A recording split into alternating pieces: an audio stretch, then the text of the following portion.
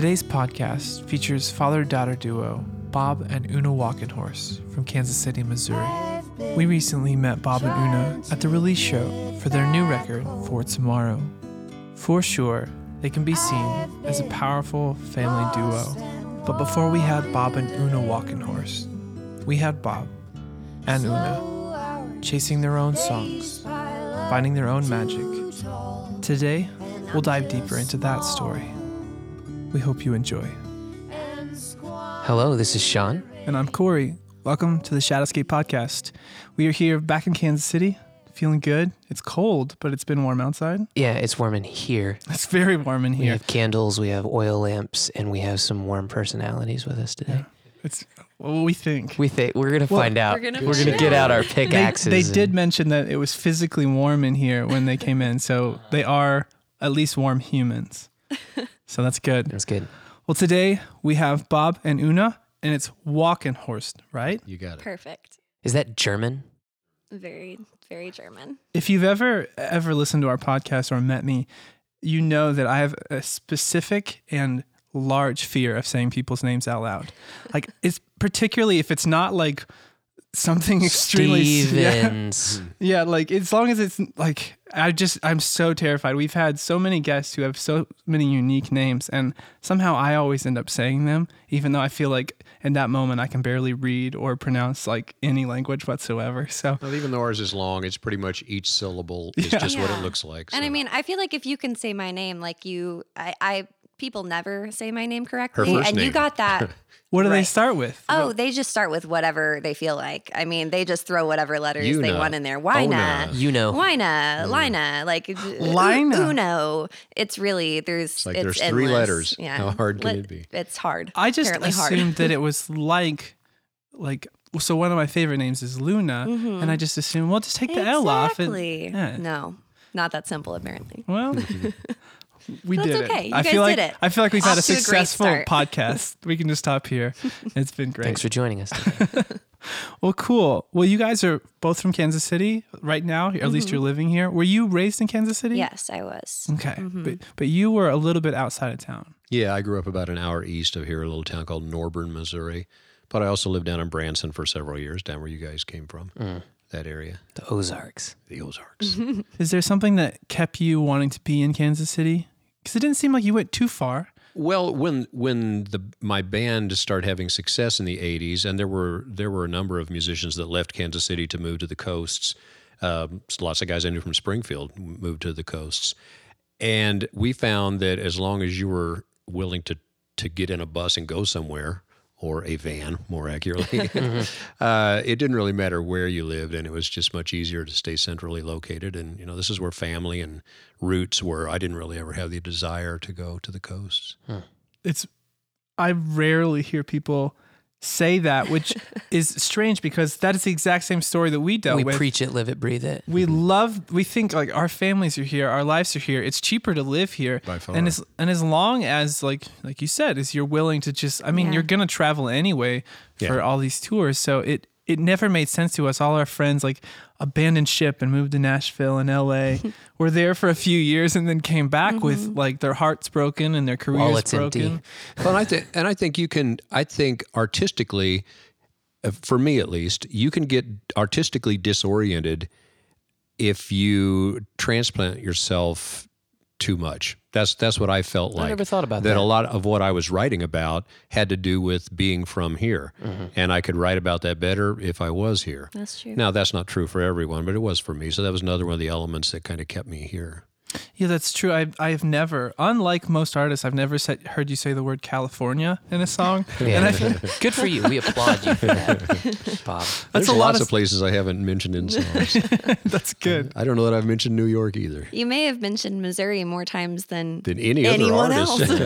else. Maybe that can be your legacy. Yeah, really. Let's talk to Guinness records about Maybe you're only a few away. You could just kind of get a couple more Yeah. out there. Yeah, just to set the record. I do know you have mentioned New York City in one song because I heard it today when we were listening. So Boy, Which one? now I'm puzzled. New York City, Kansas City. Oh yeah, New York's there. It is in there. And drinking on the job. Great big city, itty bitty city. There you go. I can remember very few things, but if I hear it in a song, it's there. Sticks right Well, in you there. remembered it better than I did. That's the thing, though. I think once you get maybe 2 records past your previous work, I can't remember half of the songs that I've written, and I don't 2000, got nothing. Nothing. Yeah. My mom remembers them. Some random fan might remember them, but I don't even remember some of them exist. So no blame there. You guys just released a brand new album this October. Right. I would love to talk about that. I got to experience it in person. Yes, you were with us. I was. I And was in the audience, but you were I was with hiding us in the too. shadows. Yeah, it's Enjoyed easy it for him greatly. to hide. Hiding in the shadows is usually where I am. So Sounds like an album title. It's a good place. that's going to be my next solo album next year. Hiding in the shadows, Una Walking Horse. We're putting it down right here.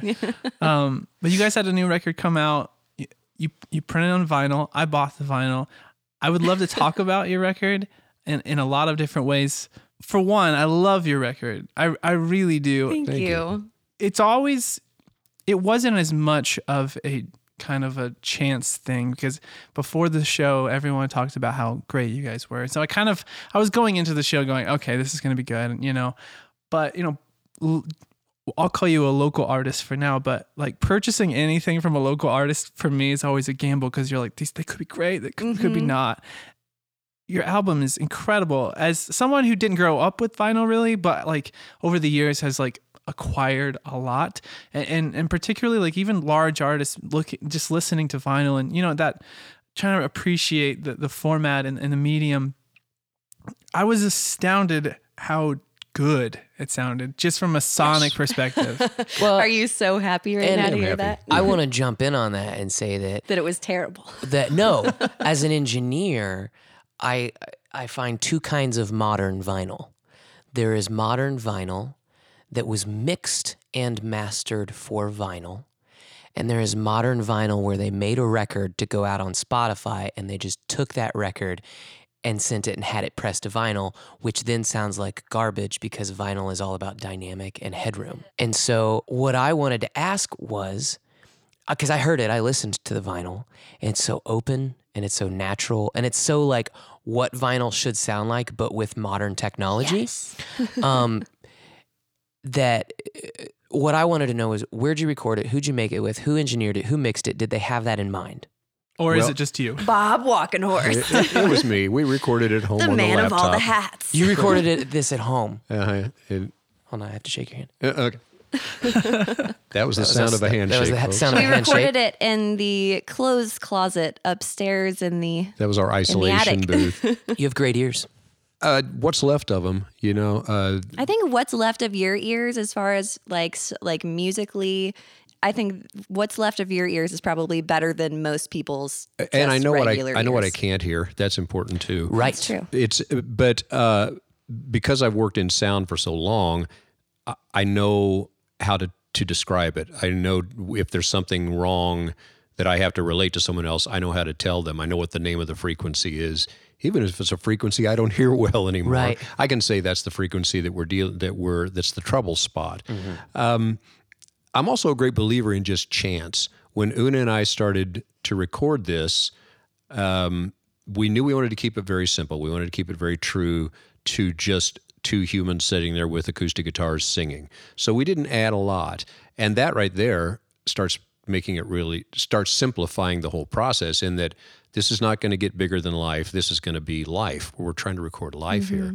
So we recorded the guitars sitting 4 or 5 feet apart, just facing each other. And we didn't record the vocals live with the guitar. We recorded I think one song we did because the timing was so. Yeah, it was just too hard to do it. Yeah, we separately. could. There's one song we did live vocals with it, but so right there, it's like you got 2 guitars, you got 2 open mics with no isolation between them. That right there is sonically very cool. Yeah. Instead of just one great mic, well, you got one great mic bleeding into another. Well, and they weren't even great mics; they were just good mics. But you know where to put them, and you've got decent guitars, and you got good songs. So you can only go so wrong. If you've worked hard on the first part, But the you songwriting also part. put thought into the actual sound of the vinyl and talked with the guys who were printing it and stuff. And we ended up getting our vinyl. We ended up getting vinyl because we knew we were going to Norway. And Norway, they sell more vinyl than CDs usually. So by the time we got our test print, we were like, okay, we're gonna listen to it, and if it's not what we want, that's too bad, because there's no more time. Yeah. So I'm really glad that you guys like it. Yeah, And so much of that is chance, both the chance of there's so many steps in the vinyl manufacturing for things to go wrong, but also the chance, are you getting a mastering engineer who you can work with, who you can talk to. And I picked somebody who had been referred, and I don't even know where he is, and I can't remember his name right now. And he mastered it and sent it to me, and I said, here's what I don't like about it. He goes, I know exactly what you're talking about. Let me change that. And then he sent it back, and it's like, okay, that sounds good. So, having a person who's willing to not just say, I know this better than you do. Right. Instead, to be able to say, what do you want this to sound like? Mm-hmm. And his expertise were, and this is what will work better on vinyl, and this is what will not work better on vinyl. Mm-hmm. So we didn't really have to do a lot of back and forth. There was just one time he mastered each song, sent it back. I said, change these things. He sent it back again. I said, we're good. Let's go. Wow. And then when you get the test pressing, like Una was saying, you sure hope that it sounds good, because you don't have another 3 months Right. before you need this to go on tour with. And we were lucky there too. And we dealt with a really good company that Got a Groove. You probably dealt, a lot of people have dealt with. They were Got a great Groove, for and us. they were really good. Really responsive. Got a groove. Got a Groove. Gotta, Gotta Got a Groove. Groove, okay. Yeah, and they do great. So, we just did an edition of 500, so they're really good with small numbers. Got a call back on the art. Think you should tweak this? I'm like, oh yeah, okay, let's tweak that. Very helpful. So yeah, they're very good. Man, that's really cool.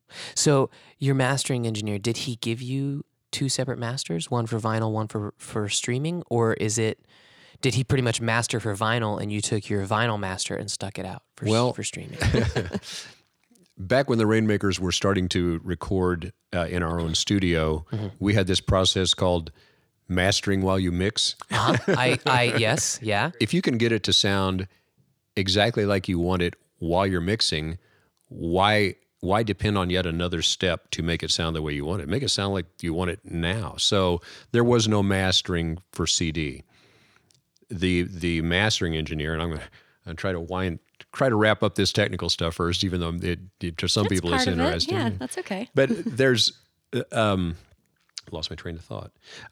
So when the mastering engineer says, here's what I want you to send me, take off your last stage of compression and take off your last stage of equalization, and send it to me, 3 dB, minus 3 dB. So I've got some place to go with this. I know exactly what he means. And again, that's just from years of experience. I know what he's asking for, so I can provide him with what he's asking for. You're mixing with that 2-bus comp on. Yeah, Then you're taking it off. Yeah, I'm taking it off. To let him do a better job of it. My last step of mastering for CD, you just unclick those 2 buttons and you're ready for vinyl. You're ready for the mastering engineer for vinyl. And that's one of the things with Gotta Groove Records is they said, we require you send your tracks to a professional mastering lab. You can't just send us this, which I think is good on their part, in that going to a mastering lab is not cheap. I mean, that's going to add another chunk of money, but you're going to be happier. You, the artist, is going to be happier in the end. They, the manufacturer, are not going to be saying, "We told you, this was not going to work." And they're a good deal. I mean, we paid more for to do that, but in the end, I think it still ended up not being as much as we thought it was going to be. Right. It was still still a good chunk, but not But it made it cost effective to where you have as an artist, a working artist, a full-time musician. You can afford to do that. You can afford to do it, and hopefully, and it's at a price point where you can make a living with it. And it's going to be good. Yeah, and it ended up being good. So I appreciate your guys' votes of confidence on the vinyl procedure. Well, so your new record For Tomorrow, I'm a big fan, and maybe this is weird, but like when I listen to a vinyl, I'm a first listen, I have to go all the way through, and I'm a kind of like position myself between the 2 speakers, sit down, and just close my eyes. And for me, that's just the only way I listen to a vinyl the first time. And there's very few records that like I just kind of feel it pain over me. Like I can understand and I can feel like I can crawl underneath kind of the sheets, if you will, and just let it go. And I felt stay like there. Yeah, stay there for the duration. yeah, and I really felt like, and I know this just seems like I'm like just too Kissing butt. yeah, but really, like, if anyone, like our listeners know, my friends know, Sean knows, like I'm not like, I don't like to edify and lift up if it's not true. Like I just really felt like this record was really special, and I'd like to just hear your perspective, like where this record came from, where these songs came from, and just what inspired, kind of maybe not every individual song, but just this piece of work and how it came together.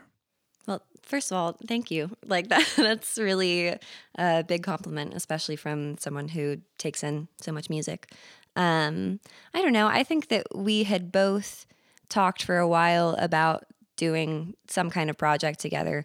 It was always like in the back of our minds, but we didn't really know if or when it would really happen. And then last year, kind of like towards the end of last year, in 2017, I decided that I was going to probably move away from New Orleans, where I'd been living for about 2.5 years. And we realized that might be a good window of time for us to come together and see what an album would look like. Yeah. And then, I don't know, as far as the album as a whole, I don't think we knew like kind of the general thing that we were going for, the vibe for the album as far as like voices being kind of the most important part, just the voices and guitar. But we didn't have like, it definitely ended up being more political than we went into it. Yeah. Welcome to 2018. Yeah, I know, really. You can't make an album without it being political anymore. Not if you're doing it right. Yeah.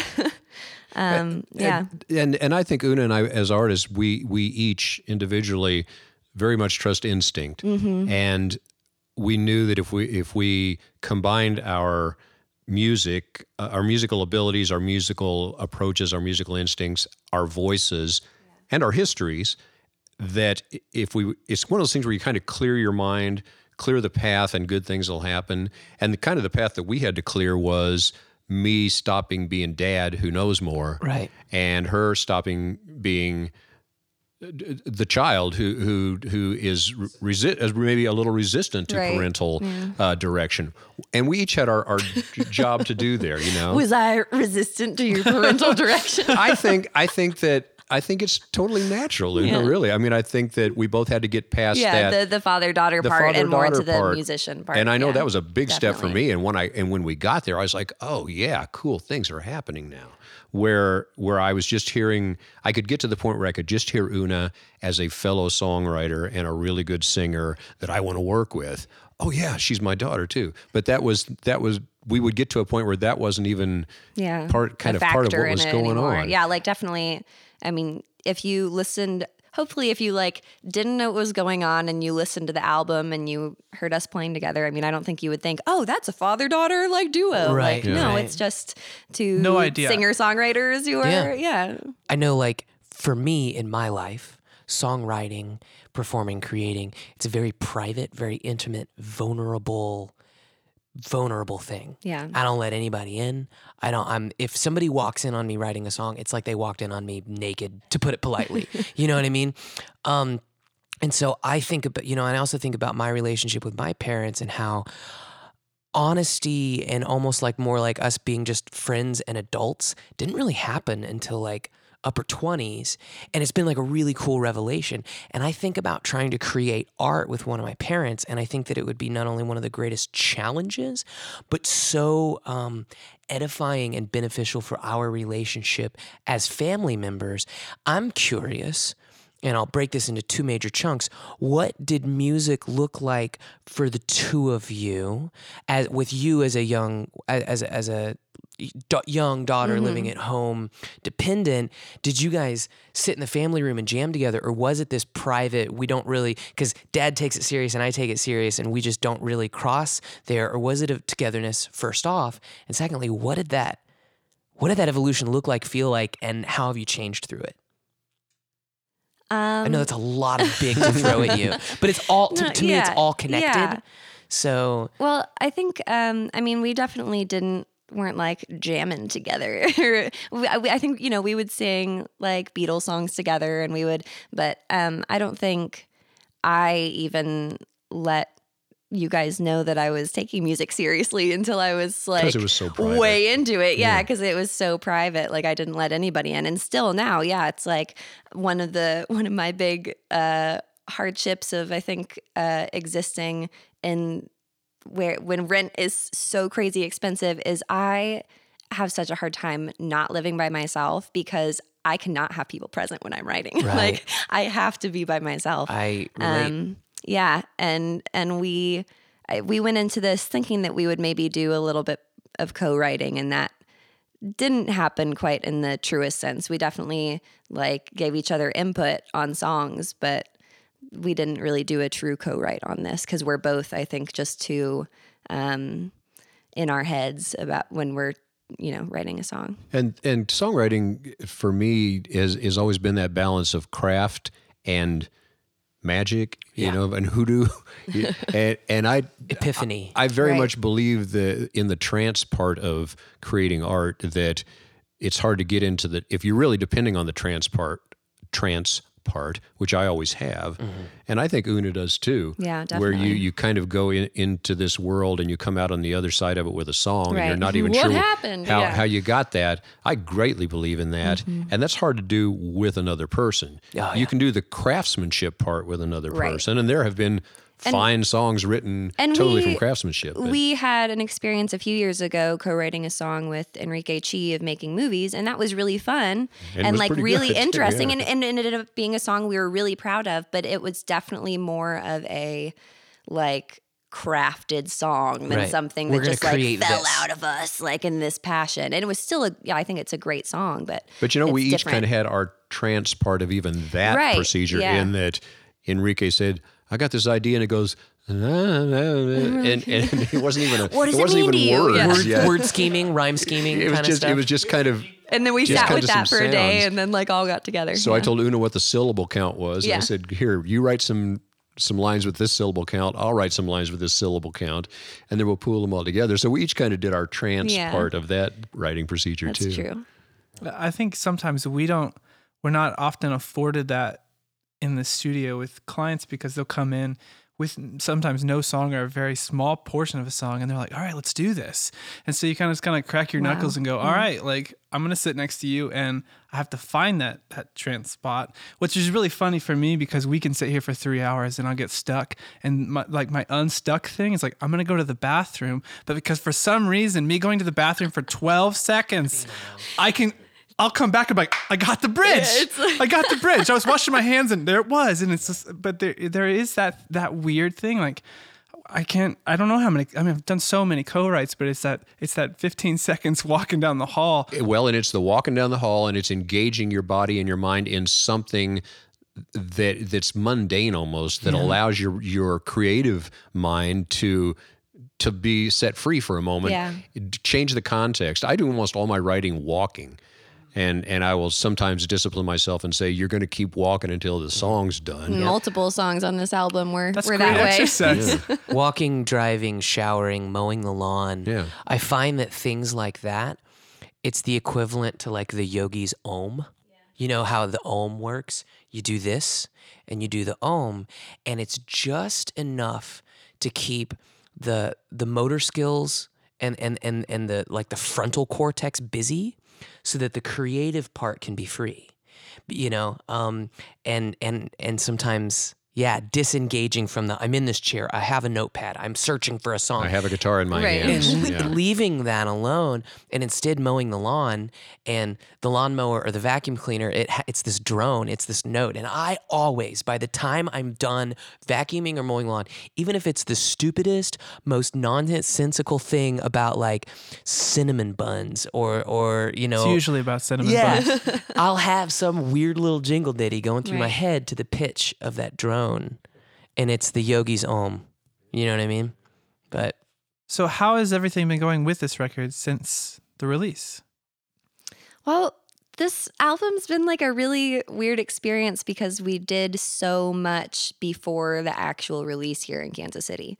Like, I feel like our release in some ways was like a wrap up. Yeah, I mean, because a little we bit had just come anticlimactic. off doing a tour in Norway, so we've definitely still been, playing shows with it and stuff. But I think our line was not really straight as far as like releasing and Wasn't a promoting very linear and release. Yeah. And then, but I think that's also related to the generational part of this project, in that Una has a musical future ahead of her. I kind of have a musical past behind me, that I'm okay with being at this point where most of my musical life has already happened. I don't really have great ambitions to get out there and work it. And so we didn't really know where this album would land in that energy, Right. The energy that moves Una forward, the energy that has moved me forward for my whole life. But I'm kind of at a different chapter, at a way different chapter than she is. So we're still waiting to kind of see what did this album mean as far as our careers. we just kind of did it, I think, because just seemed like we should do it. Like, Yeah. it seemed like, this would be a really meaningful and, and we're both good songwriters. It'd probably be a good album. Like, I think we both knew that this would be something really special. And then whatever happened with it would happen with it. And I think a lot of really great things have happened We've with had it. we've had a great year. I mean, Yeah, you think this about has a been a year ago blast. that we I was still living in you New were still living in New Orleans. Orleans, but we ended last year with playing at the Uptown on the Bridge Christmas party, which was an unexpected forgot, pleasure. And we've done such a variety of shows this year, and a tour of Norway. So we've been out there playing these songs For like a year. yeah, but we haven't actually been promoting and talking Right. to management or that kind of thing, because I don't That's think not really what the point of this Yeah, was. that Just really making Nor is art, it any fun. Right. Yeah. We kind of just wanted to letting the have art, fun the current of the art take you. yeah. Yeah. And we'll that's see good. where it goes. I kind of believe in put the note in the bottle and throw it out there, and we'll see Yeah. what happens. Well, you said that in writing this record and working together, you had to start seeing her as a songwriter rather than just a daughter. Has your friendship changed? Or I'm curious about that dynamic between you. If it was like a switch you turned on to create, and then you were like, okay, now I'm your dad again, or did it just entirely change the way that you guys coexist as people? I don't know that I think that for quite a while now, and even when I was younger, I've always had a really good relationship with my parents. Like, we've always talked a lot and been pretty connected. So I think that it wasn't like a big game changer as far as like, we were so distant before and now we're Right. like BFFs. But, I think that we definitely talk about music more. I think that we've shared more stuff, and I've been, we've had some really nice, in the recording process, some really nice times where for the first time I've really gotten to sit down as an adult who's, going into the music business and ask my dad, like, what happened? Like, how did that go for you? And hear some, some stories and get some insight into more of like, I think even as you were taking me more seriously as a musician, I was taking you more seriously because you had always been my dad. Like, so now to like step back and be like, okay, well, this person is actually also a very accomplished musician and with a story that I know bits and pieces of, but not the whole thing. So I think that's been really fun. It's funny. I'll be talking about something from my 20 or 30 years ago that I would assume that she knew happened, Yeah. and she's like, I never knew that happened. Right. But there's so much you like, can't weren't you keep track there? of it. Well, all. just something we didn't talk about all Yeah. the Right, time yeah. when she was growing up, and her sister, and we were, we're a family raising kids, but yeah, Una and her mom and I have always been really open with each other. So there's not been like a change in our dynamic or our trust level or our communications, though that's always been pretty I was pretty always open. the kid with the cool parents. Right. So Right. So you guys are always tight. That's awesome, though. That's great. I think a lot of people are like, I wish I had cool parents. That's really cool. So you said that you moved from New Orleans. Mm-hmm. What took you to New Orleans? Why'd you come back? Was it just music? it was just a kind of I just kind of landed there. It's kind of, I think a lot of my life has just kind of been kind of like how it was with this album, that you kind of put yourself out there and then see where it lands and see what happens. And in 2014, I put out a solo album, which we also recorded the same way and in the same space. He didn't think it was you on the cover. He was like, but our hair's different. I was like, they can do that. It's me. People No, that's can because color it their was hair. a picture on a flip phone from like 2013 or 2012 or Right something. on. Yeah. So who knows what kind of distorted. Yeah. But yes, it is me on my album cover. And I so think it was merely the hair color. Oh yeah. Well, I've had so many people had a- say though that I like just- that's not even you. Like, I can see past hair color, and her face looks different. so I put that out, and then I had played locally just a little bit, and we had I'd done lots of performances with my dad, just singing with him, but I had never done that much actual like playing actual shows as a solo artist.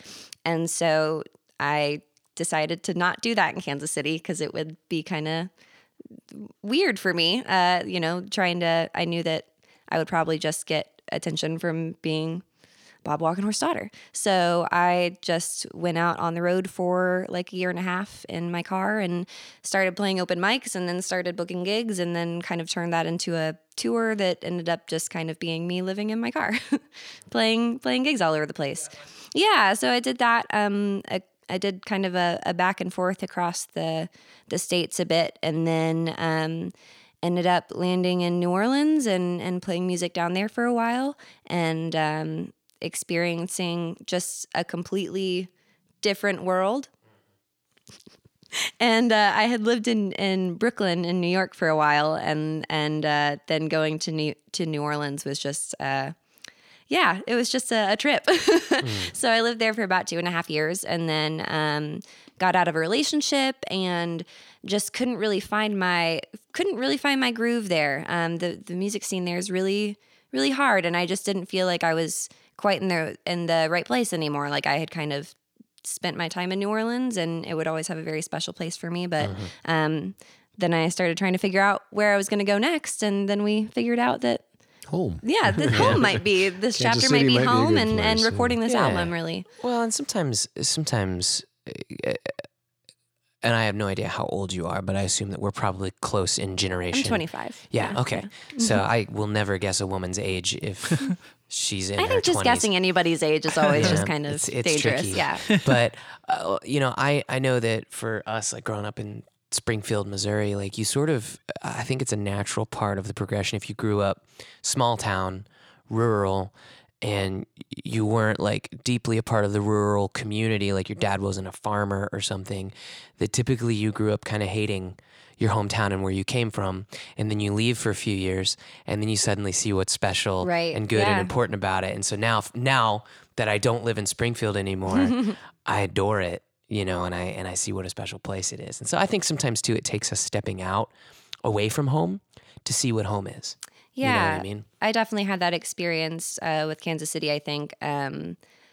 Leaving and thinking, oh, I'm never gonna live here again. But I Yeah. think mostly because I had some really just like bad experiences with people here. And so I was like, well, all the people in Kansas City are the worst. Yeah. And then I was like, I came back, I'm like, no, this is a huge city. Of course not all the people are the worst. Right. Like there are some really wonderful people here. And I think I kind of like, aged out of the angst of like, no, everyone there is lame. That was my first relationship with Portland. Yeah. Oh yeah. I hated Portland the first few times I went, and now I love it. Yeah. I also had not so great first time with Portland.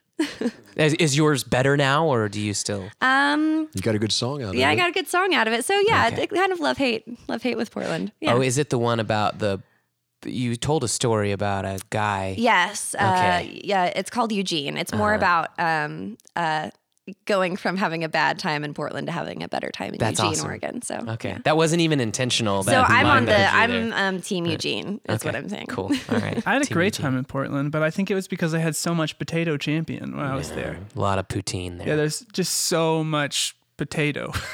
and cheese. How could you have a bad time if that's all you're doing? Yeah, I mean, I guess I just was not doing the right thing. I was not having potatoes and cheese. Well, now you know. Yeah, now I know. We just my band spent a month there just recording an album. And so we would literally just play music all day. And then we would go to 12th and Hawthorne, and there was like a bunch of food trucks, and we would just eat crepes and potatoes for like 2 hours pretty and people watch and then do it all over again. So it was a really good time. Go ahead. No, I have a feeling we're about to say the same One thing. of the things that we are really curious about, we talked a little bit about your album and making it and the sounds and everything. But what we don't get to ask a lot of people because they just weren't part of it is we listened through some Rainmaker stuff and some of the tones and the guitar tones and all the things that were going classic on. Americana rock and roll things. And I'm just really curious, like kind of the evolution of gear and guitar amps and mics and vocal mics over the years that you might have used or really appreciated or kind of defined your sound, because we just don't like it's like all of our friends are like, oh, I have this sweet 1970 or this sweet 1960, but they didn't get to like unpack it from the guitar store and put it on the shelf and turn it on for the first time. Tell us some old man stories. And I mean that in just like The coolest way. the coolest way. Like it's such. I just don't know that Like perspective. what coffee-stained cigarette burned Fender black faces and things. I'm not a gear guy at all. People will say, what kind of, what's the model of your guitar? And I'm like, it's yellow. It's the wood one. It's yellow with and the it's strings. a Fender, and that's about all I know. Okay. So I've never really been gear oriented. The other guys in the band were much more gear oriented, and I just can't remember sequences of numbers either. So model, I can't either. That's model numbers are always just I have no idea. The interesting thing about the time frame when I got into the music business and got serious about it was we were a twangy, rootsy guitar band, but we signed our record deal in 1986, which was the beginning of digital recording, which was the height of the drum machine, Right. And which big was, layered guitars. which was ZZ Top, synth bass, and all this. So here we are, this rootsy, twangy guitar band who is plunged into the 1980s technology of sound, which is a strange, almost contradictory approach to things. Both of the first Rainmakers records were recorded at Ardent Studios in Memphis, which is a legendary, great rootsy studio. They were produced by Terry Manning, who's a legendary, great guy, legendary rootsy. He worked at Stax Records. He had recorded Booker T and the MGs backing up Sam and Dave. He recorded Isaac Hayes. He came from this very organic heritage of recording in Memphis. But at the time we met him, he was embracing digital technology. He was embracing programming things. So it was a very strange combination of technology and musical style. We got a good record out of it. A record I really can't listen to this day because all I hear is this terrible programmed drum sound. Right. That takes you back to songwriting. If the song is good enough, it will transcend those things. So we had a great experience recording in historic Memphis, but we were recording with the newest technology of the time, with great old microphones running through this tube thing and then going into the digital console. So it was really a great point to get to see both of these eras, using the best of the old technology, and now we're embracing this new stuff with mixed results. Like, again, that's not a drum kit. That's not what a drummer sounds like. And the mathematically perfect time through this song, it probably would have been better if it wasn't mathematically perfect. Right. And so later on, we're actually recording live as a band, and I'm much happier listening to those recordings these days. That being said, I wouldn't trade that experience for anything. Both the great people that we met and getting to work on the tail end of the analog era as it moved into digital. It was great seeing those things. We got to record with the Memphis Horns, which is a legendary horn section that played on all those soul records out of Memphis from the 60s and 70s. And they were just these Southern guys who came in and goes, we played a craziest session a couple of days ago. What was that guy's name? Peter Gabriel. We recorded. They had just come from doing the So album with Peter Gabriel. Oh wow! There's the craziest shit we ever heard. They were just. I had no idea. It was just a delight. Yeah. No, we played. What was that song? That song was about a sledgehammer. The craziest song I ever heard. It's a cool song. But just to be crossing paths with these people who were from a previous era. So back to equipment. Una and I, we used a very basic microphone just like yours there, Corey. An SM7 for vocals and just a simple condenser mic for recording guitars. And a lot of the thing with microphone is not how much the microphone costs; it's knowing where to put the damn thing. Yes. And having a decent instrument to record. That makes all the difference. So I don't get too focused on gear. I'm glad where things could be simplified technology-wise, which is funny. Back to the vinyl subject, I was on vinyl the first time around, but at that point, I didn't have to do the mastering and the equalization and what's it going to sound like on radio. I mean, that actually was much more the concern than what's it going to sound like on vinyl. It's what's this going to sound like on the radio, which people are not near as focused on anymore because there's so many different ways to listen, streaming, and all the different degradation or non-degradation that goes on with those different formats. It's not quite the concern that it was in the 80s of what's this going to sound like on a 3-inch speaker in a car. Right. That's just that doesn't exist anymore. Was there ever an inclination in your mind in 1987 when you're in these big studios with these great, producers and these great artists that fast forward to 2018, you're going to be in your closet with a laptop making something that sounds better. Something that sounds so ridiculously good. Yeah. Was there any foresight into that world? Not really, because at the time we were recording in these studios, and we just visited Ardent Studios a year ago, and not much business going on in those big expensive studios. The music industry, the money flow has changed so much that those big expensive places just can't stay in business. So it was kind of sad seeing it. It's still a great facility. They still do good work there, but they're not booked up like they were back when we were recording. I mean, the first week we arrived there, Jim Dickinson is producing The Replacements in the studio next door to us. Billy Gibbons is walking down the hall. We were like, we have died and gone to heaven. And those things just aren't happening like that anymore. Which I don't think is necessarily a bad thing. People are making great music at home. Yeah. It's it's more accessible to create the music. democracy of technology. It's like the great equalizer. There's not somebody that's holding the keys to the kingdom that you have to get down and beg your chance to do it. This creates another whole different set of problems. There's Right. so much music. How do you sort it all out? So much noise. But we all can get a chance to put something out there. Yeah. I think it's particularly interesting too. I can't imagine the amount of great songwriters that we've never heard because in the 50s, 60s, 70s, 80s, just wasn't there. There wasn't this accessibility that there is now. And I truly think that, granted, there's a lot of songs that come out that I'm like, ugh, we got to stop this. But I feel like This must be stopped. yeah. We got to put some legislation in place. But there have been so many songwriters that I've met over the years who aren't a big deal.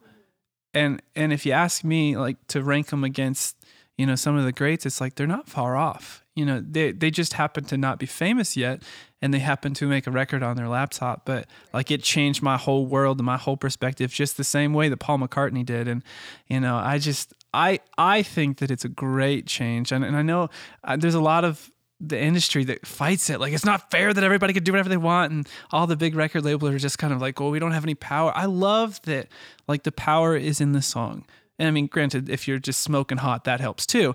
That's still there, but Thank you. We're gonna get into that. We've got some questions. There are worked more out. questions. we have some questions. But man, more than ever, the song is getting a chance to actually be heard, appreciated, and put into your soul and let play, throughout your life. And I think that I love the idea that there's more voices having a voice to just show us where we are, because I feel like we're getting a bigger picture of what the world actually That's looks true. like. You can see a lot more perspectives when everybody can, have their voice be heard. Yeah, I mean, it's a racket. Like, I mean, it's like the idea of having Twitter. It's a little scary that I can't get on there. Nope, that's where I end. It's scary that everyone has a voice, but it's also unbelievable because this is what we really look like. And like you said, like the gatekeeper is not really gatekeeping much anymore, and I think that's really an interesting kind of place we've come to. Well, and that takes you into the whole question of, why are you making music? Is it dreams of fame and fortune? Is it because you want to be rich? That used to be the carrot that was hanging out there on the end of that stick, was like, you can get really rich doing this. Not anymore. Nope. Yeah, it's much harder to get rich than it used to be. That people are not throwing money around. So I think back to where Una and I are in our own individual lives, of asking ourselves the questions: why do you do this? Why do you drag your inner soul out there in the shape of a song and play it in front of people who are drinking beer? Right. You know what? Why do you do that? And are you okay doing that? And are you getting out of it what you need to keep doing it? And there's a lot of different answers to that question. I've had a couple times in my life where I've tried to quit making music, and it's not going to leave me alone. Yeah. So I've come to peace with the idea that this is just something that I will always do. I have to make it fit my life, rather than making my life fit ambitions of music. Music has always been a part of life. Find a way to make it fit your life in a way that you're like, this feels good. This fits me right. There's a lot. I always talk about it being your version of the story. What's going to be your version of the story? There's a million different versions, and I think that this has been, for Una and I making this music together, it's certainly given me perspective and pause to say, wow, music has taken me to this place where I'm making wonderful new art with this little baby I used to hold in my arms. Yeah. Right. Wow. I mean, if you had told me that when I was in Arden Studios in 1986, that would have been much more impressive than you're going to record it on your laptop. You know? You're going to have a baby and you and her are going to make some great songs. I'm like, really? How's that going to work? So there we're back to the magic of the trip. It's like you got to keep believing in the magic of it. Yeah.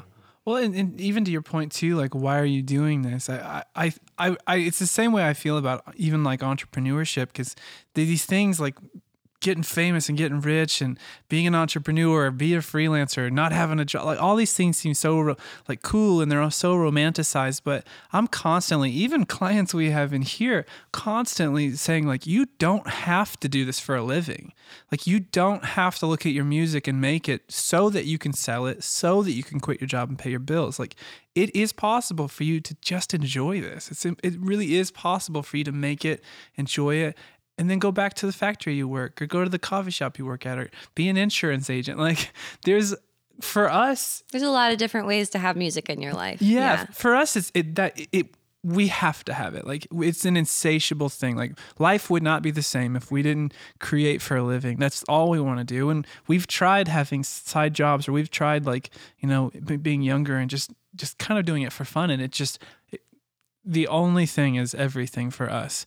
But that is the one thing, because it's so accessible. And if you have this or you have this, you can make almost anything, whether it be a movie or a song or anything. And I think there's a lot of people who have a perspective that like, well, I guess I need to like quit my job and I need to put all this stress on melody and words making me something, and we put so much identity into that, and I think it can get so even just toxic. manipulating the music so that it sells, so that you can quit your job, Right. rather than letting the music be Then it's not about the music. the anymore. music. Yeah. You know what I mean? But that's something that we experience a lot in helping people make records is well, I want to change this, or I don't want to do that because I don't think this will sell. And it's like, People aren't gonna like it.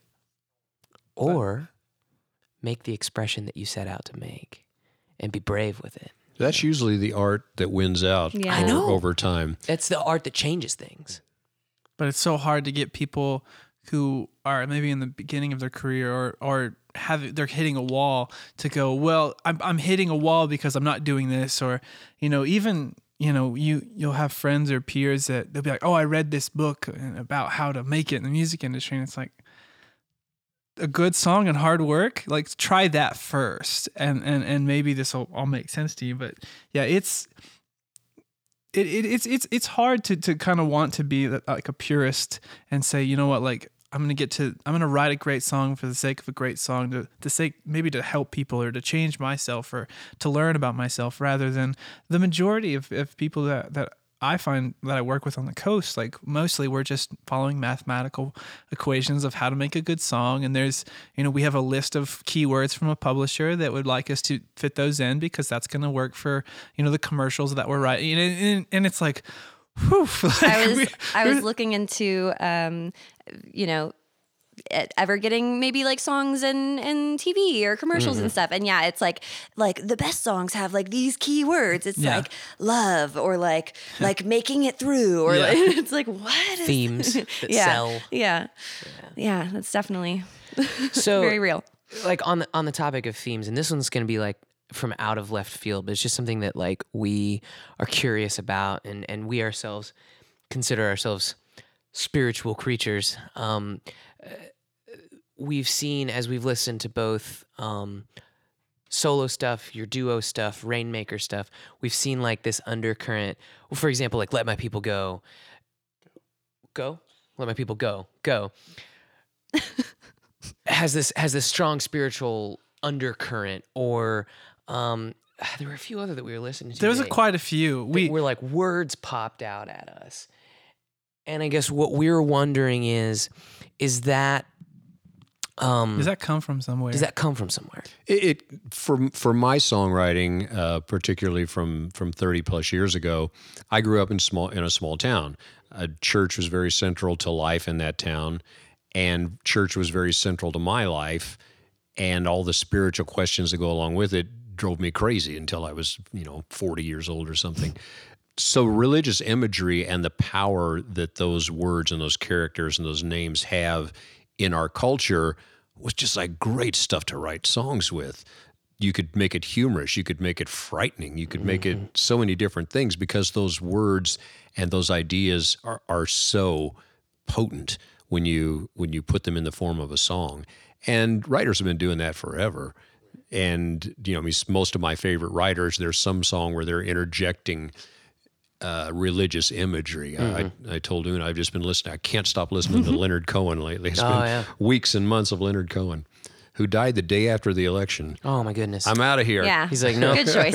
I'm done. This isn't going to work for me. I'm gone. Yeah, but Leonard, his whole career was sprinkled with lots of religious imagery, both Jewish and Christian, and in funny ways, and in depressing ways, and in satirical. Yeah, I mean, it can be so many different things. So I, as a writer, I always found that very interesting to bring those ideas in a particularly uncomfortable way.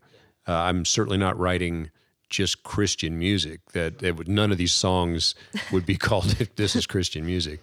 They've been called other things, anti-Christian music and stuff. But usually it's just taking those ideas of religious imagery and Christian imagery and just twisting them a little bit just to make people uncomfortable while they listen to it. Think about it a little bit. Yeah, it makes you think about it. Sure. Yeah, should I be laughing at this? I don't think so. One artist that I discovered recently that I have just been fascinated by his exact use of what you've just described is a guy by the name of Parker Millsap. I'm not sure if you're familiar. That name sounds I know that familiar, name, yeah. Oh man, his 2016 release, I think it's called like The End of the World or The Last Day or something like that. And it's literally about Armageddon, but it's like this super dark song. And I get this because a lot of my songs wind up being this. It's this dark song with a happy sound, terribly dark theme from a happy perspective. It's very strange. It's like, here's the end of the world, and I'm just going to hoop and holler and applaud for it. You know what I mean? And there's a bomb and a mushroom cloud and it's interesting, but there's a lot of biblical reference to Armageddon, and it's something you might find interesting if that's. Sufjan Stevens does that a lot too. Yeah? He uses so much. He's so much like Catholic symbolism and really visual lyrics involving that, but also to like the very, very sad song with the very like beautiful, kind of happy, confusing, making you feel all kinds of emotions thing. Una and I have a song called East Jesus on this album. And when we were performing in Norway, we had played it a couple times, and a good friend of ours said, you need to explain the song a little bit and tell people the title clearly. People thought we were just singing, "It's Jesus, it's Jesus." No, that's not what I'm saying. No, not quite. My Savior forever. Yeah. And I think when you deal with the religious imagery, there's always that danger of, Right. It's not a danger, it's just the interpretation. Things are, a song is open to interpretation. What are people interpreting? Out of your control. Back in the first couple Rainmakers records, which did have a lot of religious imagery, a lot of humorous religious imagery in it, we would do interviews. I would do interviews with these Christian newspapers that, you know, would see that, well, they have the word Jesus in their songs. It must be a Christian band. So I would do these interviews, and they would say, well, you should speak more clearly about your faith in your songs. You should lay it out a little clearer. And I'm I like, don't think they want you to do that. I'm like, why don't you start your own band and you do it that way and leave me alone? That's the line that you taught me, I think, before I left to go play music, like for people for the first time. And you told me that, people are always going to ask you to like play a cover or write a song differently. And I've used that so many times. It's like, well, why don't you go start a band and you can write that song Yeah. and you can play that cover. Like, you can do that. And you can leave me alone. And I'm going to be over here not doing that. People need to hear that more often. I know. Yeah. They really do. But East Jesus is actually much more of a political song than it is a religious song. East Jesus is just, there's actually a place called East Jesus. I mean, You were not aware of. When you that I wrote the wasn't song. aware of when I wrote the song. It's like It's like a weird art unincorporated colony in California where you can camp out. And I have no idea really, but it looks bonkers. But the idea of East Jesus is just a reference to a place far away, Right. way out in the country. Timbuktu. Yeah, kind of out in the boondocks. One of those expressions of, and in the song, it's much more about these times, and it's about how we are far away from civilization in some of our ways and some of our political decisions that our country has made. We're moving away from being civilized. We're moving away from trust and love and sanity. Mm-hmm. And that's much more the theme of the song than anything religious. Right. Speaking, you said earlier that this record turned out a bit more political than you meant for it to, but specifically, and this is gonna, I truly am not making fun, but you have a song called "Get on the Bus." So I have an interesting background with this specific phrase that has nothing to do with voting or getting out there. I was just on. Coincidental. I was on tour with this band from East Tennessee. And we were loading up out of the venue this one night, and these are deep Southern boys. And for whatever reason, like during the process of packing up, their singer just starts slapping the van tires like you would like a horse to get it to run. And he just starts yelling, "Get on the bus! Get on the bus!" And he just starts shouting this. We needed to have him So in the background. He Sound goes effects. crazy. He does this for almost an hour, just like every few minutes, just slapping the tires until we were all packed out. And that's been seared in my brain for years. And so I say it all the time. I've even got my grandparents and like my parents saying it. We just say it for no reason Well, we whatsoever. would do these pranks on tour where we'd be driving by and there'd be a perfectly innocent pedestrian on a sidewalk, and we just roll down the window and yell, "Get on the bus!" Yeah, it's like Hey Cow, if you've ever played that game, but that's what we used and it then as. drive off. So when we were playing the show together, like a couple months ago, and you guys start singing this "Get on the Bus," I almost fainted because like it was there. I had this. Too I weird. went to another place. It was an out of body experience. Like literally 20 or 30 people in that venue immediately were like. They all know that's like a catchphrase that has nothing to do with what it like everyone else in the world knows it for. But for me, it's just something I yell. So I'm curious, in the vein of writing more political, can you delve into that a little bit more? Of was it? We just have to talk about this because it's in our head and that's what's coming out. Was it we need to talk about this because we need to inflict change? Like, why get political from your perspective? And I don't think it's wrong or anything. I'm curious, like, what took you there? I think it just, at least for me, I think it just happened naturally. We were writing about, I think when you and I write, we write about what's going on in our heads or what's going on around us or somehow related to that, in some way. And that this is what's going on around us and this is what's in our heads. And some of it's,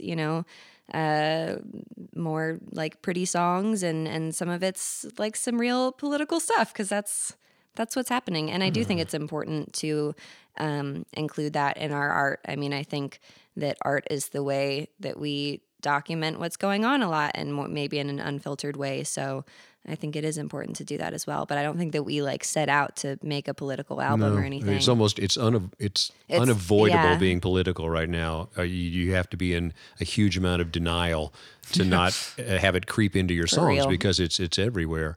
The title of the album, For Tomorrow, is a song that Una wrote, and it was interesting to see the metamorphosis of that song because the first draft of it was actually more personal. You're kind of writing about your own tomorrow, and then she would change this part, and then she was like, "Wait, I got this other verse," and then it became about the country, the culture, and believing, not losing faith in things being able to correct and get better. So that song went from the very personal to the very political in just the writing process. It just naturally just kind of happened that way. So have you seen the video for it? I have. You've seen I have not. So, the video makes the politics obviously clear. Very political. Yeah, that the parallels between the civil rights movement in the 60s and when we think of how bad things are right now, you don't have to look very far back into American history. We think, well, it was a whole lot worse at other times. Right. We've been off the tracks. We can get back on the tracks. And the idea of the song that Una wrote was, just don't stop believing. Don't give up. And the imagery in the video articulates all that because we just stole a whole lot of clips on YouTube of we have a lot news. Of public domain footage in this music video. A lot of news clips and then a lot of public domain film, black and white film footage from the really civil rights marches footage. that anybody can use. It's beautifully shot stuff.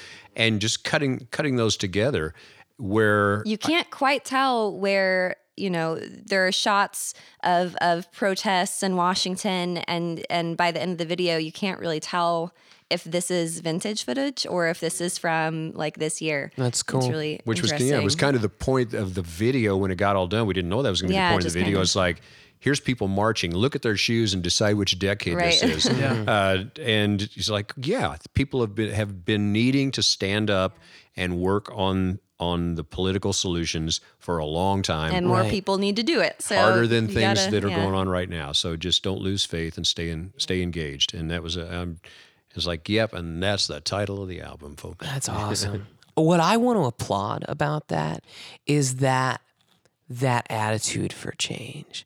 I feel like as we look at the world around us, and for us younger generation that didn't, get to see the 60s civil rights movement, maybe grew up in the cushy 90s, 80s and 90s, it feels like our society is crumbling into dust, and then we add in the kerosene that is the internet and social media and the safety and anonymity from which we can hide behind a keyboard wall and lob a word grenade at someone, and so I feel like so many of the loud voices out there that are trying to incite change are trying to incite change in a chaotic and hurtful, fear-mongering, bullying, Molotov cocktail style. And I see it on both sides.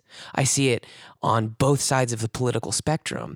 And what I wish especially artists and the art community would learn to embrace is being a loud voice for change, but it's not just being loud and a voice. What are you saying? How do we change it is so important. How are you saying it, too? And how are you saying it? I think that the thing that Una and I were trying to accomplish on these political songs on the album were say it in a way that is not going to turn anybody off. Because that does no good. East Jesus is definitely an anti-Trump song, but you wouldn't know that necessarily listening to it. If you watch the video for Tomorrow, though, we're taking sides. Like, I mean, like that's not. It's not quite hidden. Her mom, my wife Michelle, who I've introduced as my conscience, we were playing "Get on the Bus" live in Norway, and talking about the American political situation, and I would say, this is a song to motivate people to vote. We don't care how you vote, just vote. And Michelle said later, she said, you really do care how people vote. And so it's like, thanks for reminding me of that, because that actually takes it back to what the song is saying. Vote for good, constructive reasons. Don't vote for out of fear, out of hate. Yeah. There you go. Because even still, you're not saying vote how I want you to vote. Right. Or who I want you to vote for. You're saying vote for right morals. Right. Vote for logic. Vote for reason. Vote for proper philosophy and clear thinking and fairness and kindness. Don't be motivated by fear. Yeah. Right. Don't be motivated by hate. Which is so much of what's happening right now. Yeah. Yeah, so many people are motivated just by the fear of everything. I do think it's very important for artists to get more involved. I was really inspired by Alinda Segarra from Hooray for the Riff Raff. She's, I think, been like one of the most political like young musicians out there right now, and she's definitely inspired me to do that more. I think it's really important. I mean, you end up being a narrator for a generation, or just anyone who's listening to you, and it's important, I think. Yeah, I absolutely think. I don't think it's a prerequisite that you have to have as an artist, but pretty close.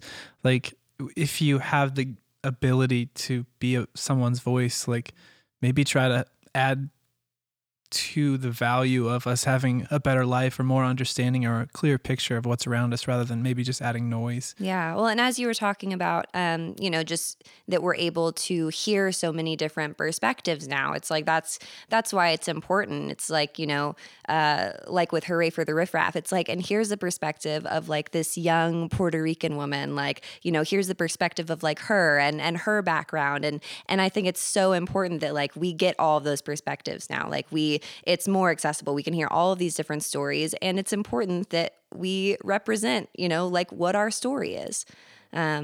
People need to hear other people's stories.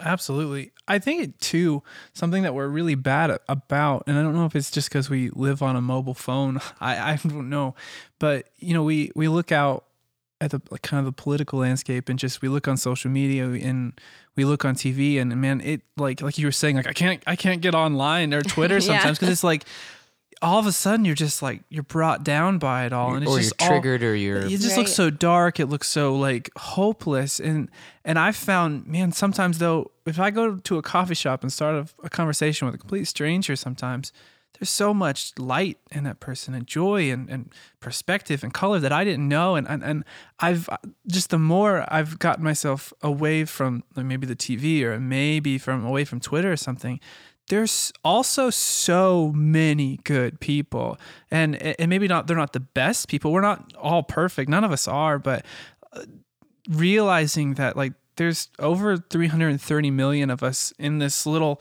weird small outline that looks like America, and most of us aren't killing each other. Most of us aren't trying to destroy one another's lives, burn each other's houses and I think down. that's really important. Like, as an artist, like, granted, we always want to like find this rich, just deep emotion and pull away from it, but I also think that there's something profound about the fact that some of us, or a lot of us, have remained somewhat hopeful, somewhat civilized, and somewhat like calm in the sense that we know that we're gonna get ourselves out of this. Like, if we just stay level-headed, particularly as artists, I think we have to.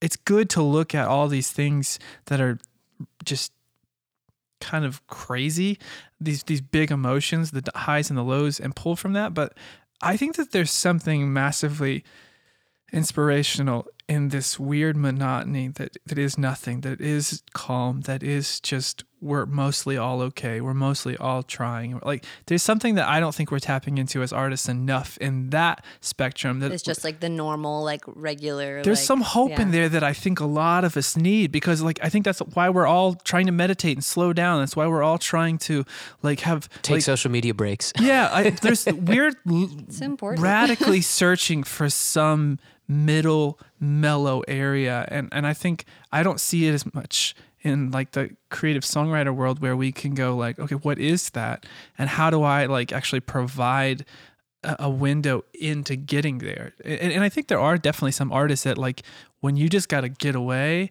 and just find calm, that you can go to that. That's something that like, for me, I'm just like really wanting to pursue, like, how do I provide a way out for like people, rather than rallying them up or tearing them down? Because most of the time I'm just making them sad. Like, that's what I've chosen. But like, how do I really give some value to people, just to let them know like, you're gonna be okay. Like you can do this. So side note. Yeah, but that's I mean, that's the power of a song, is to get that, try to figure out how to get that message across. And yeah. Yeah. So we're gonna go way far. I have two very strange questions for you as far as where we've been. Number one, when researching about you guys, and you know, we know you from, I know you from one experience ever, pretty much, you know, and hearing other people talk about you. So, you know, we tried to do, you know, some research just to get to know you, what we don't know about you. And over again, you show up online with a big top hat. Let's talk about the top hat. I want to know when the hat stopped and why. The hat stopped after the first album, the first tour. You know, we were I told you it's weird. incisive questions. No, it was again a very interesting time for our band to be in the music business, and that the music business was still a money machine. It was possible to become very wealthy. Things could change overnight. But there was a roadmap of how to do that. And it was the top hat. And the top hat was at the end of that roadmap. So part of the, if you signed on with the major international record label, was you had to have a defined image helped. And so, you know, we had professional management, we had the whole showbiz thing, and they said, well, you know, let's develop a look here that you're going to wear on stage. And so, you know, I had my input onto it too, but it's like, yeah, I mean, I'm very much a show person. I enjoy putting on a show for people. Mm-hmm. One of the nice things about doing this music with Una is it takes me out of that. Mm-hmm. This is totally about focusing on making something beautiful, being like with just genuine sound. And you, and just Yeah, so that's been a really healthy and good change for me. My nature is to be quite a ham on stage and to be a very kinetic performer.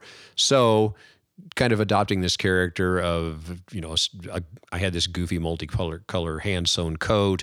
I had a top hat. I had a raccoon penis hanging around my neck. You know. You know the 80s. You know, it's the 80s. Do Do you still have that raccoon piece? I had great, it's somewhere. Yeah. It's in the archives. in the basement You know, somewhere with the top I hat. had my pants rolled up to my knees. You know, I mean, we wanted to go out on stage and people go, well, I've never seen that before. And, you know, we put on a good show. So that was kind of the first stage. I was going to be this kind of rainmaker. I was going to be this showman, this huckster, and the top hat was kind of part of that look. And it lasted for one album. That's fine. People still ask me, where's the top hat? Yeah. To this day. Well, you know, meeting you completely separated from that in that moment at the show. I was like, oh, there's a top hat. Seeing you in like that first record era, I was like, I would have not known, like, because when kind of you were presented to me, if you will, you were this introspective, soft-spoken songwriter. The many sides of Bob Walkenhorst. But I mean but that's what you're talking about. It's like you put on that stage persona. Mm-hmm. It's like, But I think one of the good things about those first Rainmakers records is here's a hammer down rock and roll band, but there's still introspective, reflective lyrics in the midst of all that, in the midst of all that kinetic energy. There were still smart, thoughtful lyrics. It wasn't just pour some sugar on me. Well, and it wasn't just like let's party all night. It wasn't just empty fodder. And I think that was what made us an interesting band. it wasn't the top hat. It was not the top hat, but the top hat was part of it for a moment, you know. and I know right where that top hat is. And Right by you're the- never telling. Right by the raccoon parts. It is. I was Actually, particularly fond of, I'm not sure which band member it was that had the big round glasses. that's our drummer Pat Tomic, who's gone through lots of great glasses, and he's the nicest guy in the world, and the most accommodating drummer who's put up with all of my direction and all of my telling him how to do things over the years. And he's a great guy and a good friend. That's awesome. As a spectacle wearer, I was like, wow, Yeah, those are some glasses. He's right always there. had great glasses. That's awesome. So the other question that's left field is it doesn't take long for searching about you to find your art and your paintings. I'm curious if that's something that you have done your whole life or it just started somewhere in the middle. I'd like to just talk about your artwork. Okay, that was what I actually went to college for and actually got a degree in fine arts.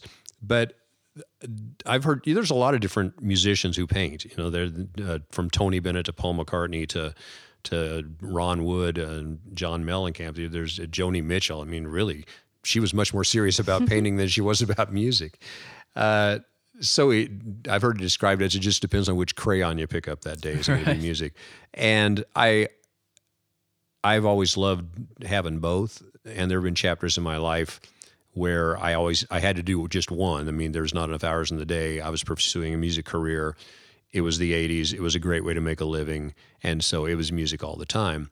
Well, eventually life rolls on, life changes, busyness schedules, and there's time for both. So yeah, for about the last 10 years, I've been painting a lot of paintings and still making music. Have you been having those paintings like put in galleries, sold, or has it mostly been personal? I've had galleries, but just the kind of free spaces around town.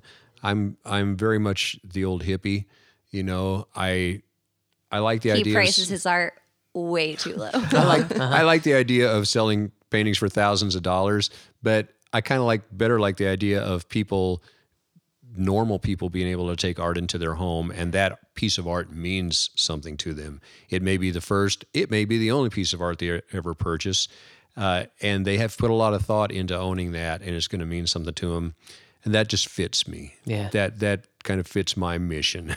That's If cool. I have one, it's like bringing art to the people, and so I keep my prices and my gallery spaces accessible and affordable. I'm curious if your art and your painting, if any of that brain bleeds into your songwriting. I know for him and for some other songwriters, they're synesthetic. So like colors matter to their songs when they're writing because they're actually physically seeing them in their brain and in their eyes or whatever. I don't know how that works. I'm not synesthetic, but I'm curious if they have any correlation whatsoever, if they're pretty separate for you. I think that they're separate in that I just try not to think about that. I think if you analyze, if you're self-analyzing about your process, you're going to screw up your process. Una makes visual art. Una makes jewelry. We both like making stuff. And I think when you wind down your process to the fact that I'm happy when I'm making stuff, it's like that's about as much as I want to think about. Go make stuff. What it is, I don't know. Just go do it. Quit thinking about it. Just go make just stuff. go make And something. That's when I'm happiest, and that's when. Yeah, And definitely. Una will do the same thing. It's like she made a song this day, and then the next day she drew a great drawing, and you're just happy when it's in the process. They asked Picasso, of all your paintings, what's your favorite painting? He goes, oh, the next one. It's like, it's not what you've done. It's the process. That's stay in the process, and you're going to make better art. Yeah. I had a really hard time kind of getting out of that for a while where I just would never practice songs because I was just always so excited to write the next one. And then when I started actually playing live, I was like, oh, I have to practice the songs up. that I've already written. Yeah. I was like, this is a whole new way to think about it. Yeah, you were talking, Corey, about you forgetting, not knowing the songs from 2 albums ago. It's like, get a weekly gig where you have to play them all. Then you'll remember them. You won't have to work at remembering them. Really, the only time I could hold on the songs for very long was like a long tour. So if you'd be out for 90 days, it was like you at least would know those 24 songs you were rotating. But anything before that, it's just like it ceases to exist. It's really funny. Like some of these songs early on in my life, like I don't remember at all, but you'll run into somebody at your hometown, or I'll be at home and my mom's like, "Oh, can you play that song?" And I'm just like, I don't wrote that in I high don't know what school, you're Mom. talking about. But sometimes she's got some video on like the first generation iPad that she filmed me like through the door, and when I'm songwriting it, and she's like, that's the one. It's just these strange little things that moms hold on to. One of the things I'm curious about too is, what's next for you guys? Like I want to ask this in a specific way. Okay, do it. Because I had an Let it approach rip, to this Tater question. Chip. All right. So I'm going to list off some names here. The Rainmakers. We have Bob Walkenhorse. We have Una Walkenhorse. We have Bob and Una Walkenhorse. We have Steve, Bob, and Rich. We have Walkenhorse and Porter. So with two people here, Oh, but you left out Stumpwater. Whoa, we never I thought left of that. out. We'll just leave that out. And we'll leave it. You know what? And we'll leave it right there. Sound to me. We have Stumpwater. So all that to be said, I don't know a lot of those things are ancient history, and a lot of those things are not. I want to know in the next 12 months what's happening for any of those things. Duo, solo. What are you guys excited about for the future? How the heck do you choose? Yeah. Like with so many options. But what are we as people who are excited and fans of you as artists? What are we looking forward to? Well, you're kind of whittling down the, which of those you're putting, most of your time into of that list. We have dates, duo dates throughout the rest of the year, and then into the spring, and kind of, every once in a while throughout next year, I think. And then I'm gonna start. I've been playing solo shows while I've been back in Kansas City, and I'm going to keep doing that and hopefully be working on a second solo album. But Just next year? Mm-hmm. Cool. But yeah, we'll still be playing a lot locally, and probably I'll be doing some traveling next year. But yeah. And the Rainmakers, it's funny when you've got a history, that's now like 35 years since our first record. Is that right? So anyway, it's been a while. And so you have this catalog of songs that people want to hear, and it's an odd point. You reach a point where people don't really want to hear anything new from that band. Right. They want to hear the soundtrack to their college years. They want to hear these songs. So you kind of have a set list of songs, and you can see this happen to everybody from Bob Dylan to even to much more recent acts of here's the songs people really want to hear. Mm-hmm. How much are you going to satisfy people's requests, and how much are you going to keep this interesting for yourself? Right. So we're always doing that little tightrope walk, playing for Rainmaker shows, playing what we know people want to hear, playing some and not playing some songs that I just don't want to play anymore. But that's the one I want to hear. I'm really sorry. I hope you heard it enough in the previous decades, because I'm not going to play that song. And actually getting more pleasure out of playing the more recent songs. So you do a delicate balance there. I've told you I've tried to quit music many times in my life. I don't really have a plan of, and here's the next album, or here's what Una and I are going to do next.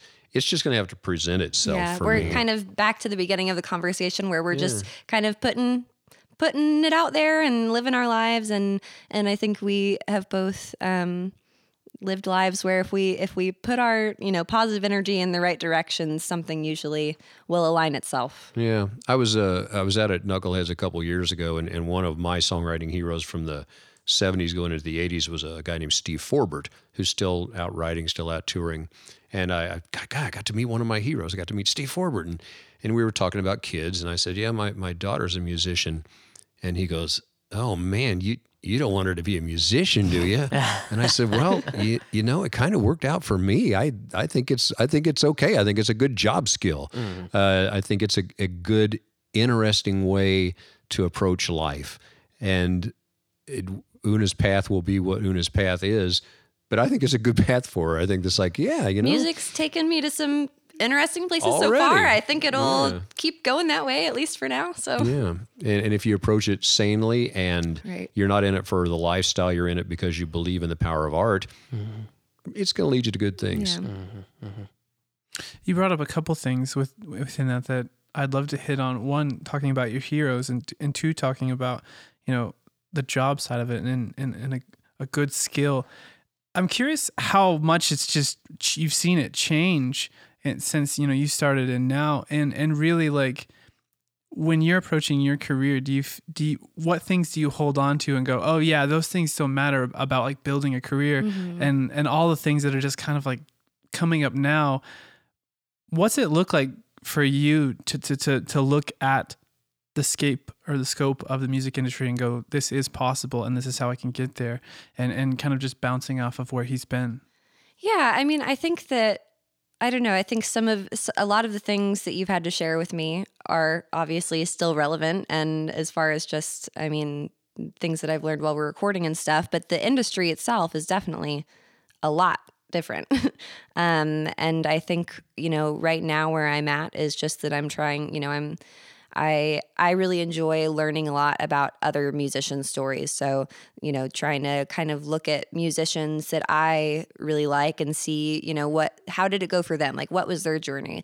Or just talking to, when I moved back to Kansas City, one of the things that I really enjoyed is I just started getting coffee with different local musicians, just to like, what are you, like, how's it going for you? Like, what are you doing? Like, how because I don't think that there's really a direct plan anymore. It's not like, get a record deal and all of that. I mean, there's so many different ways. So I think that I'm just kind of trying to take as much useful information and as possible, learn as much as I can from, I have, a really great community of musicians and people in the music business around me here. And whether it's my dad or just other people that I've met in the past year here. I don't know. Yeah, I think most of it's just putting it out there and hoping that it ends up going in the right direction. And as much as I've gone on about believing in, the mysticism of art and the creative and keeping it simple and all that, Una and I both are very organized people. Yeah, super organized, super budging all the time. And like, we're able to kind of split our brain into that part that takes care of the music business and the part that takes care of the music, to where one doesn't pollute the other too much. And the thing I think for Una is, she is a CSAC writer. She's made some really important contacts and steps already. And you just kind of like take that and it's like, okay, as these things accumulate, like, what does that mean? Like, where does this take? What's the next thing? Right. What's it point to? So that's kind of where I'm at right now. And I think the next thing is that I'm looking for a band, and then figuring out, making this next solo album. Are you looking for like a big band or? No, my dad and I played one set with my friend Kara, who's in another band called Blue False Indigo, where he was on drums and she was on keyboard. And that, even just that, I think that except for this past year of playing with my dad, I've really exclusively played solo. So even that, I feel like filled out my songs so much. So I think, not a big band, but I think that the next album definitely needs some more. And your songs are so delicate and fragile. Too much sound is not going to help those songs. It just keeping the space, keeping the intimacy, and just. But while building on it and making it, maybe a little bit, getting the message across. So. Do you have the desire as an artist to stop being Una and start being these three people? As you go? I mean, it's, they're my songs. They're coming from a really personal place. I don't think I've ever really considered it like I will be writing these songs for a band. Yeah. I think that, I will be writing these songs, and then, hopefully have people who are cool with supporting me on that. Want to support right, creative. Yeah. I'm down with supporting other people. I mean, I think that it's really a nice give and take when you can, support other artists, and then, turn around and hope that will support you as well. Yeah, you're too damn good. Don't let anybody else take credit. No, I think, I think you told me that a while ago. I did tell you a long time ago. I said, if you're writing the songs and you're the lead person, you should just go by your name. Lessons learned. Well, because that way you don't have to, who's going to be the Rainmakers this time? Right. And I'm not dishing my band at all, playing with those guys has been a great shared experience, and we've been through a lot of really funny and goofy and sometimes hard things together. Nothing tragic, but just a lot of bizarre things You sometimes. guys have been in life together for a We've long been in life time. together for a long time. Yeah. So it's been great to share that trip. But when you commit yourself to a band and you establish an audience and a catalog of songs with a band, you're always going to need to be that band to some degree. And so I kind of, there's parts of me that said, this would have been a little easier if I had just stayed a solo artist. Yeah, I'm not gonna regret the band. The band's been great. But I told Una, I said, you should always be Una. I feel like you told me that before I even started playing music. I think I did. I think I did. I think if 10. you ever want to do this, you should always be Una. I was like, okay. I don't know what to do with this. This means. That's really awesome. So this is a question I have for you, non-musical whatsoever, but you seem to have a deep love for cats. I do. Well, it's not. A cat. It's my son is really the. I mean, I love all animals. I love animals, but my son, Mr. Baby, and I have a very special connection. Yeah. How long have you had Mr. Baby? We had our 8-year anniversary a few days ago. Thank you for asking. Yeah. What kind of cat is it? He is a ragdoll mix. Whoa. They're called ragdolls because when you pick them up, they just go limp because they want you to just cuddle them all the time. So we work really well together. So 8 years ago for Christmas, Una got her cat and her first guitar. Yeah, it was a very good year for me. The Best same Christmas time. ever. How did a huge did year. you plan that? You're like, this is gonna be a great Oh no, mix. Defining he year. definitely- The cat was Una. a surprise to me too. my mom, I was feeling really depressed, and my mom was like, you know what would make you feel better? Probably a kitten. And I was like, yeah, probably true. So we went, and there's a whole long trip ending up to Mr. Baby, but we brought the cat home and told my dad that we were just fostering him. You got duped. Because I run this house with an because he's iron gonna hand. kick that kitten out of the house. Yeah. Put that kitten on the street. What I say goes around this house. Well, I just noticed that about you. I think we even might have Yes. had a cat conversation at the show a few months back. Yes. I'm a huge cat person, but everyone around me is they're all dog people. No, see, I wasn't really a cat person until I got my cat. I love cats. I will hang out with like any cat. We are like totally chill. But I mostly grew up with like more close relationships with dogs. Yeah. But yeah, I mean, really any animal I'm down with.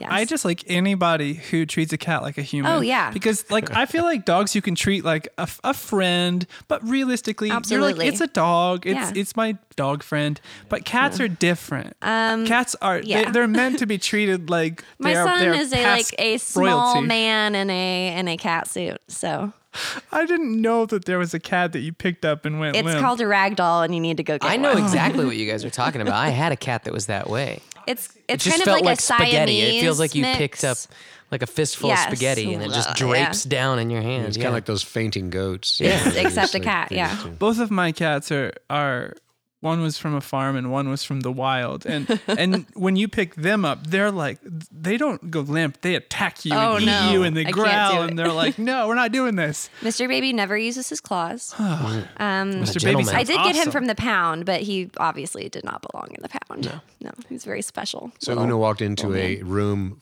full of. Have you ever been to a cat shelter? Well, the, it was the like a cat room? chain link, like fenced in area of like the basement of the shelter that's just like full of cats. Oh, God. You know, it's And like so going you- into an insane room. And so you walk in and there's cats like landing on you, jumping off of the ceiling. It's crazy. I mean, you could die. It's a catnado. And then in the middle of the floor, I see this tiny white cat, and it was Mr. Baby, and he sits up on his back feet and he raises his hands into the air, and I was like, No. it's that one. That's the one. He's like, Mama, you Mom, came pick for me up. yeah, it was That's meant to be. amazing. Yes. Yeah. It's nice when you He's get my best friend.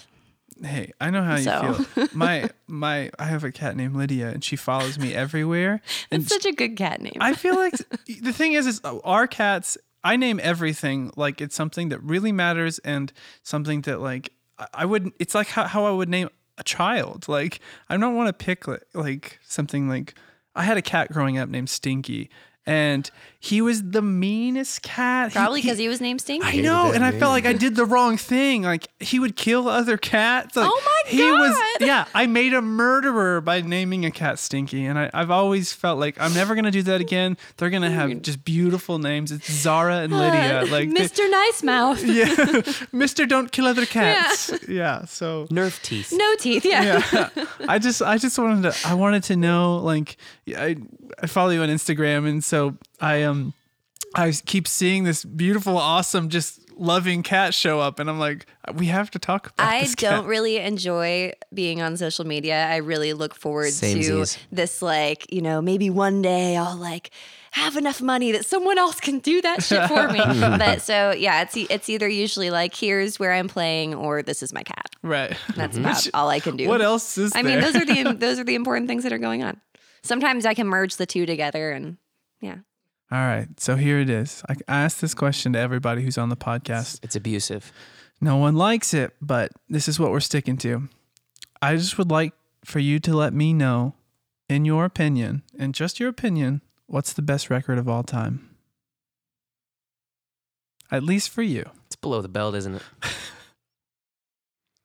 If you have to die, you have to go to the desert island. You get one record. I'd take Beatles' White Album because that's like 5 records in one. So. There you go. He thinks That's logically. very economical. Yeah. I'm exceptionally bad at this question because my like short term, like my memory is just like anything that's not here with me is just like non-existent. So I'm gonna say I'm just gonna go with the album that I've been like obsessed with lately, which is "Stranger in the Alps" by Phoebe Bridgers. That I just over and over again, so amazing, such a fantastic album. I don't know that it is my favorite album of all time. I don't have enough time to think on that, but it is probably in the Right top now, there. in In the this top moment. there, yeah, for Yeah. sure. That's good. That was quick. good. That was a really lot good. of a lot of people. It's like we have to take bathroom breaks. They So gotta- Well, and that's they the gotta thing. go I'm not going to vomit. sit here and like try to think of. I'm like, I think that's as close as I can get into this moment. Well, cool. Well, thank you guys so much for being here in their Absolutely. studio. I think it's a little less warm now than Yeah. it was. So hopefully, It's time to turn the air on. where can we find you? You can find us on Facebook as Bob and Una Walkenhorst. You can find our upcoming dates there, and you can find our music. It's streaming. It's on pretty much anywhere you can find music, and it's in a. Do we still have it in any of the local record stores? It should be stocked, or will maybe be It's stocked. it's still out at Vinyl Renaissance. Vinyl Renaissance. Music with Merit. Records with Merit. And FM Music up in Northtown. yeah. And then you can find my solo dates on Facebook as well under Una Walkenhorst. And we have this ancient thing called a website, rainmakers.com, that we have. We got that website when I didn't even know what a website was. Some college students started it and gave. So we've had a website for a long time, and you can see a lot of outdated videos and You can look at your paintings you are on see there, my right? paintings on there, Oh, and awesome. also information about house concerts and what the Rainmakers are doing too. So That's we're great. still If there. you want to find any pictures of Mr. Baby, you can go to Instagram. That is very important. It's really yeah. You need to know that. So you guys also have a couple shows coming up. Yes. What do we have coming up? Our next duo date is the 27th At at the Knuckleheads. Gospel Lounge at Knuckleheads. Okay. With Sasha Groshong on cello with us again. Sasha's so good. She was Oh just here last week. Really? Yeah. Yeah, She's a good they- pal of ours. The Wires recorded She's some Christmas stuff. amazing. Playing with her for our album release show was seriously one of that might have just been the most fun I've ever had on stage. It was so great playing with her. She's great. And she's amazingly easy and enjoyable to Yeah. work with. Lots of times when you bring So in an easy to outside work player, you're just kind of figuring out how you're going to get through it. Boy, Sasha is just like, let's have a party. Let's play some music. Yeah. It's just she's just fun, and then she's a fantastic musician Right. on top of it. so. Right. Right. I was going to say, especially for bringing in a classical player with like folky music where we're like, we're in G, we're doing 1-6-5-4, a lot of times they'll want charts, but Sasha, she has Yeah, ears. she hears She has it. wonderfully functioning ears. fantastic. and they Well, just from the first time translate. I worked with her, I realized, she's playing the song. Yeah. She's not playing the part. She's Right. playing the Right. song. Right. That's what She's she so wants. talented. Yeah. So we're playing with her on the 27th. February 1st, we will be at the West Sider, right? I will be playing a solo set, we'll be playing a duo set, and then you'll be playing a solo set, right? And then when are we opening for Brewer and Shipley? Oh, I don't know what the date of that is. I February think 9th February or something 9th, like I that. think. February 9th. February 9th at Liberty Hall, which I haven't been in years. Yeah. Liberty Lawrence, Hall is yeah.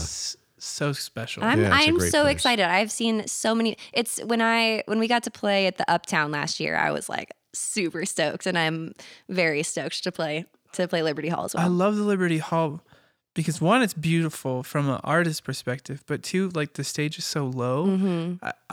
So my favorite songwriters ever were the Civil Wars.